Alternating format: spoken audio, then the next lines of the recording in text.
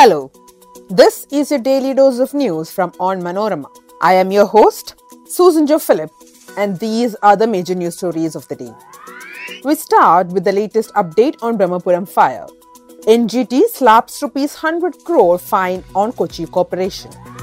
Former Archbishop of Changanasheri Archdiocese, Ma Joseph Povathil, passes away. Next, there is a record surge in gold price. The price of a sovereign gold has risen to ₹44,240 per sovereign after an unprecedented ₹1,200 rise in a day. Imran Khan set to appear in court in Islamabad in the Toshkana case. India's daily COVID tally crosses 800 after 126 days. Let's get into the details. The National Green Tribunal on Saturday slapped a fine of ₹100 crore on the Kochi Corporation for the Brahmapuram fire. The civic body has been asked to deposit the money with the Chief Secretary in a month. The NGT pulled up the Kerala government over the disastrous fire at Brahmapuram solid waste treatment plant that led to severe air pollution in the city of Kochi for nearly 2 weeks early this month. A bench headed by Justice A.K. Goyal put the onus on the state government after breaking up the case voluntarily based on media reports. The tribunal held the government responsible for the fire, the delay in putting it out, and the resultant threat to public health. Meanwhile, Kochi Corporation Mayor Advocate M. Anil Kumar stated that the corporation does not have the financial capability to pay the fine imposed by the tribunal and that an appeal will be filed against the NGT fine. Ma Joseph Povathil, the former Archbishop of Changanasheri Archdiocese of the Roman Catholic Church, is no more.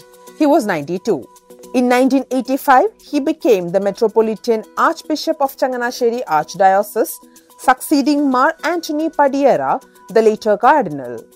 Prior to that, he was the Bishop of Kanjirapalli Diocese since his ordination in 1977 there.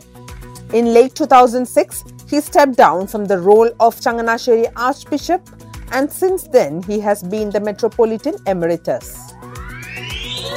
The price of a sovereign gold has risen to ₹44,240 per sovereign after an unprecedented ₹1,200 rise in a day. With a ₹150 rise, the yellow metal costs ₹5,530 per gram.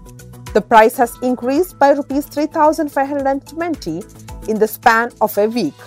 This trend in gold rate was never recorded in recent times. You need to pay ₹48,000 to buy one sovereign of gold in the state, even with the lowest making charge. The prices rose to record high on Saturday due to the surge in gold prices when trading started in the US market.